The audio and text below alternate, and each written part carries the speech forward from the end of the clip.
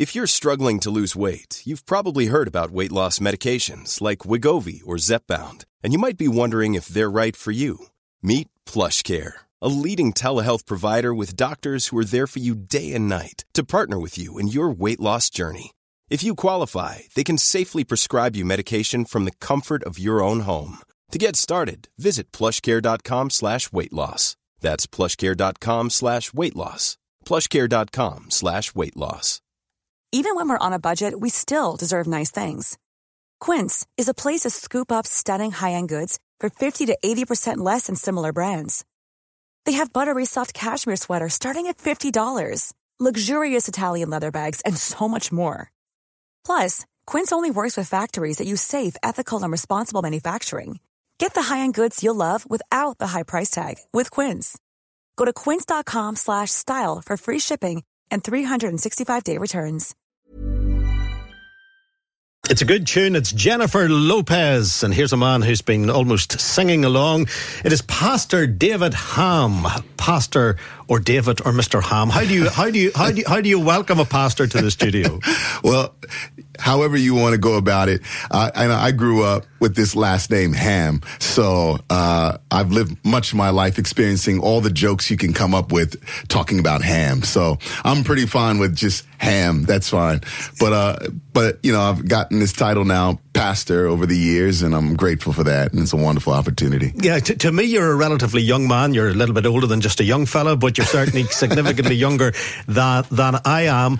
You're from America, as we can tell from your accent. And Yes. the Metropolitan Tabernacle is one of the finest buildings in Belfast. Yeah, beautiful. Now, you're going to be there. So I get a sense that if you're up at the pulpit on I was going to say on the stage, I was going to say on the altar, whatever it is. You can still say stage. The platform at the Metropolitan Tabernacle, and you've a full crowd. It must feel like a gig, does it?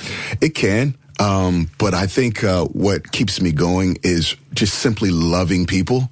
So I'm excited to just share my heart, share my story, and just share God's love with people. And so, yeah, I think what's great is knowing that the spotlight's on me, but I'm doing my best to point to something else that's greater, far greater than me. Now, were you always into God? Were you born into a religious family, or did you discover God? Yeah, both my parents were pastors. So for a long time, just kind of growing up in church, good old-fashioned black Pentecostal church in the south of Virginia. And religion was my life. But it took some time for me to realize that God wanted to actually have like a relationship with me, which is a lot deeper than just religion itself. So there's lots of singing at what you do. Oh, yeah. Yeah. Hand clapping. Oh, yeah. Clapping hands, a little dance too as well, a little swaying back and forth. And we just get excited when you know that there's good news. It's just good to dance, clap, and sing. So, no, it's not boring at all. It's a lot of fun. You see, as recently as yesterday, and I didn't even realize I was going to be speaking to you today. Yesterday, I went to Mass. I'm a Catholic. I went to Mass about a mile from here. It was 10 o'clock in the morning. Yeah. I went in. The church holds 900 people, and there were 110 there. Now, some of my friends said, "What were you doing counting them?" But I did count them. I was sitting at the back and I counted them. I put this up on Twitter. I noticed that I think the figure was only 14 of them were under 40 and only 6 of them were school age. Those were the numbers. Wow. So to put it another way, the place was nearly empty. Yeah. And I asked the question, are we about in Ireland to see a generation from now, or maybe 2 generations from now, Catholic churches actually closing their doors? And I say the Catholic Church because I've been brought up in it, but I also say it because across the island of Ireland it has been the biggest church. Sure. Now, the feedback I got on Twitter suggested that's being replicated through many churches that are disappearing. People without doubt, in my opinion, are less interested in God than they would have been 50 years ago when I was a little nipper. Sure. Now, do you accept that? I do. I see it as a great dilemma, but I also see it as an opportunity to reintroduce this next generation to a God who loves and cares. And so, yeah, I've seen it. I've gone into places where the space was empty.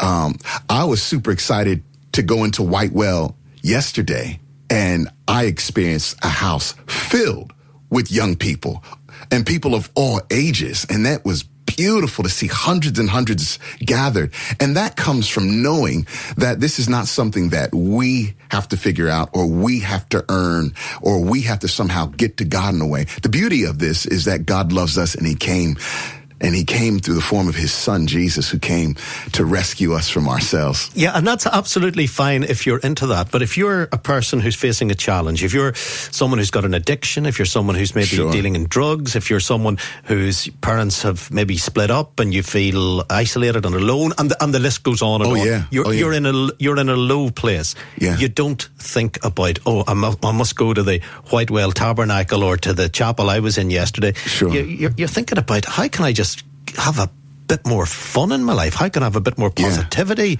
in my life? Yeah. And there are so many things to turn to apart from a church. And this is 2019, whereas I think more people would have turned to a church maybe in 1979. Sure. Well, the beauty about just knowing who God is that God extends beyond just the four walls of the church. One of the cool things that I did with Whitewell was we did sort of an open air outreach at Victoria Square. It was my first time out there. It was absolutely amazing. And so there was well over 200 people from Whitewell that were gathered together out just singing some songs.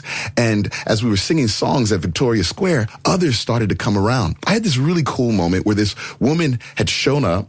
She spent a few minutes just observing, left, and then she came back and she was standing beside me and she was crying noticeably. So I looked at her and I said, "Are you okay? Are you just stopping by?" She said, "Yeah, I came a little earlier, but now I'm back." And I said, "Why?" She goes, "Because I just felt something that I haven't felt in a long time. And there's been some things going on in my life that has left me empty." And I said, "What you feel right now is not just people singing songs, but it's actually God's love being expressed outside of the four walls. It's the church stepping out and loving people." And she said, "This is it. This is really what it's supposed to feel like." And I said, "Absolutely." So it is about feel good, and I can see that in your smile and the way that you speak. But what about if, while you were doing that, some people who were on two protests over the weekend in Belfast came to you from either side of the divide? One who wants, say, freedom of choice for women, the other who protects the unborn no matter what. How do you answer the person who says, "I believe in abortion"? How do you answer that person? Yeah. I respond with grace because God always continues to compel me to respond with grace with people that might believe and feel differently than myself. Because here's what happens. The conflict happens when two people always respond based on feelings. Because you might feel one way and I feel another way. But my response, as I continue to understand God's love, is to respond in accordance to my faith in him. My faith in him calls me to love people even when they feel differently than me. My perspective now in life is a God perspective with love and with grace. And when we respond with love and grace, we look more like the way Jesus wants us to look. And so in the response with faith, it brings feelings down to a place where God is glorified in our personal lives. But would Jesus have accepted abortion?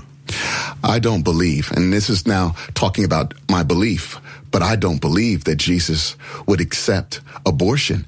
But I believe also, too, that Jesus doesn't condemn those that feel a particular way. You see, it's the amazing grace of God that we experience Jesus, who said, "I've come for people who are hurting, broken. I've come for people who have been wounded in life, who have been pained and done wrong." And so when God sent his son Jesus, he didn't come to condemn the world, but to show love. Yes, but you would be much closer to, say, the Catholic Church's teaching on abortion, or some Protestant churches' teaching on abortion, the Free Presbyterian Church's teaching on abortion, than you would be to a woman who believes that she has the right to control her own body. Well, I can't speak for the Catholic Church. I've been raised in a Pentecostal church my whole life, but I will say this: these are challenges that we're constantly facing as people, and I will say this, that in my journey and my faith in God, I've realized that my response to people who feel different than me, it has to be love. And it has to be grace. And everyone is welcomed into God's house. You know, the church cannot be a place where it's divided, where we're fighting over our feelings. It has to be a place where we turn to God. And here's the ultimate goal. We want God's perspective on life, on the value of life. Yes, but your belief in God, not your belief in God, but any of our beliefs tend to lead to the division, because you can have people who fully believe in God who also believe that a woman should have the right to choose, and you have people who fully believe in God who believe that the unborn should be totally protected. And that is, I'm bringing this up because it's such a major issue in this country at this moment. Yeah. The other thing, the other thing is the rights of gay people and equal marriage. Yeah. From your perspective, I'm going to guess. I'm only guessing. Correct me if I'm wrong, but I'm going to guess that you don't see marriage as equal. In terms of gay marriage and I see what you're saying. Well, yeah. When it comes to my belief in Jesus and how I've been led and understanding what God wants, no, I don't see them as equal. But do I know people, and am I associated with people who are gay? I am. And do we have a good relationship? I do. Well, how is that possible? Well, because the stand that I make between people of different opinion, that stance is always in love. I preach in New York City, and there's a huge gay population in New York City. I preach right in Midtown Manhattan every Sunday, 6:00 p.m. And I get up on that platform, or stage, as you might have said, and I tell them, I just want you to know today that Jesus loves you. And people respond to this message. And at the end of the night, I pray for them. Gay, straight, different backgrounds, cultures, beliefs. I've had different people from different religions come in, and I let them know there is this incredible Savior, and his name is Jesus. And he's there, and he's watching, in your opinion, and in the opinion of many, many others. But if two of your gay friends go home and make love to each other, are they sinning? They are. They are. Am I condemning them? No. But I'm always pointing them to this incredible truth. See, here's the beauty about who Jesus is. When you come to experience his love, and when you come to experience his grace, there's always something that begins to move and work in you. And that something is the power of God's Spirit that transforms life, that causes us to recognize the error of our ways and what we've done wrong. But that comes through time spent understanding who Jesus is. And I know that's a challenging word. And I know for many people, they might feel like, oh my goodness, this guy's just so just hateful and doesn't get it. But I got to tell you, there's a smile on my face when I talk about the love of Jesus that's transformed my life. And as I say, I can see it, and the listeners, I can absolutely hear it. But at the same time, I go back to what I said at the beginning. Yeah. The Catholic Church's numbers are going down, and they've also had the incredible scandal of child abuse within the Catholic Church as well. But if I talk to Catholics, part of the reason, one of the main reasons that I find that former Catholic mass goers are now former as opposed to current, they say because of the Catholic Church's attitude to gay people. That's one of the main reasons that they've turned their back. They also feel that the Catholic Church has no understanding of the problems women face during abortion. That's a second fact. The child scandal, the child abuse scandals, of course, probably the main issue as to why the Catholic Church has dwindled. But if people go to your church, they're going to be guided by a person who is very similar in attitudes to the Catholic priest who's losing them at the moment, hand over fist. So are you glossing over the main issues and seeing only, and I don't mean to be in any way flippant about this, the happy clappy side of Christianity, as opposed to dealing with what the problems are for those who are trying to make a choice? Yeah. No, let me tell you, before we can clap, before we can dance, before we can shout, we do have to address the issues of people who have been deeply wounded and hurt. And that's my message, in that there is a hope in Jesus. Listen, I'm a messed up person, desperately in need of a Savior. I'm the first one to say it. I've got some issues in my life. And it's just like the Bible says, we've all sinned and fallen short of the glory of God. We have all messed up. I mean, let me tell you something. If we as a people were able to figure out all of our mess and the division that's going on right now all over the world, we would have figured it out by now. And so it's just clear to me, right, that there has to be some answer other than ourselves, because things are just spiraling out of control with the division. But I know one thing. I know that God loves. I know that he cares. I still see people who have been in the darkest of places find hope in Jesus, and I've seen their lives transformed and turned around. Me too. In my personal life, my life was spiraling out of control. I was in an awful car accident coming from a club at 3 a.m. in the morning. I should have died in that car. But I remember kicking that door open and walking up the street in the pitch dark down south of Virginia in the rain. And I experienced God speaking to me saying, I've still got a plan for your life. I love you, and I'm not going to condemn you for running around and acting crazy on the streets and destroying other people's lives and in the process. But I love you. And oh my goodness, here I am right now in Belfast. And I never thought I'd be here on radio in Belfast. And it really has been the grace of God. Showing off a skill, an absolute skill you have as a communicator. And this is something that I'm very, very impressed by. And I'm going to finish with one really hard question. Sure. I think it's a hard question. You may think it's very, very easy to answer. Yeah. But it's one of the criticisms directed at pastors and people who might come to the likes of the Tabernacle or other huge arenas. Sure. That you're not only in it for the money, you're in it for what you can get out of it. It may be free admission, but the plate is bound to go round. I'm sure they'll pass the plate. There's, if not you, there are other pastors who are making a darn fortune at this. Is that an unfair commentary? Yeah, no, not unfair at all. And unfortunately, people have been people. People have been selfish. They've been driven by their own wants, their own desires, and their own stuff. Let me tell you something, brother. I'm not in it for the money. I'm in it so that people would know that God loves them. At the end of the day, despite feelings and differences and division, but at the end of the day, there's a loving God who gave us his son, Jesus. And I'm just a messenger of quite a few out there that are not in it for the money.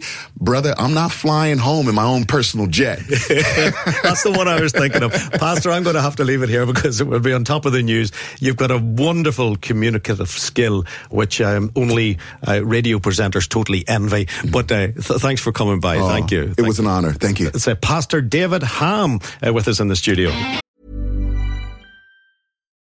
For the ones who work hard to ensure their crew can always go the extra mile, and the ones who get in early so everyone can go home on time, there's Grainger, offering professional-grade supplies backed by product experts, so you can quickly and easily find what you need. Plus, you can count on access to a committed team ready to go the extra mile for you. Call, click Grainger.com, or just stop by. Grainger, for the ones who get it done.